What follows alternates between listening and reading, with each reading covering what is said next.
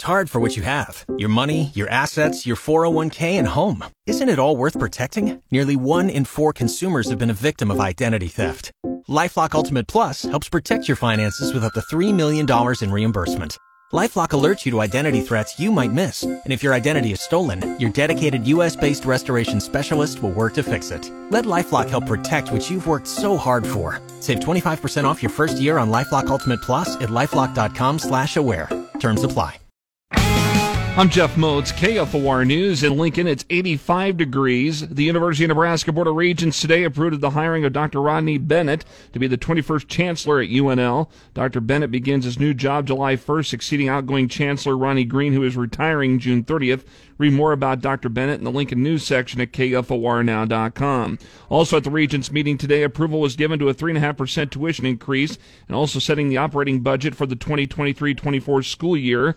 And News Senior Vice President for Business and Finance is Chris Kaborik. That was roughly $135 a semester for a UNL undergrad student. That would be lower for our students at Omaha and Kearney. Also effective July 1st, there will be a hiring freeze on non-faculty positions across the university system. Meanwhile, the Regents approved of alcohol being sold at Memorial Stadium with Nebraska Volleyball hosting Volleyball Day on August 30th. The Lancaster Rural Water District has issued a mandatory reduction in water usage. Customers must cut back on sprinkler usage by 50% or face a total ban of sprinkler use. Jordan Bang is the manager of the Lancaster Rural Water District No. 1, saying that the supply struggles really started 5 years ago when a hot weekend and a huge jump in demand compromised the water supply and quality.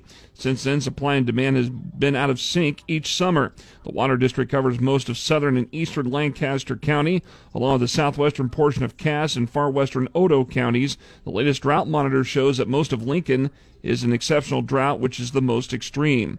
If you're into sports betting, today is something that you've been waiting for finally to arrive in Nebraska. The state's first legal sports betting operation will launch at 3 this afternoon at the Warhorse Casino here in Lincoln.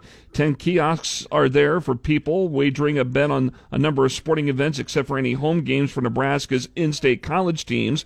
Sports betting has to be done on site. This afternoon, sunny and a high around 91. I'm Jeff Moats, KFOR News.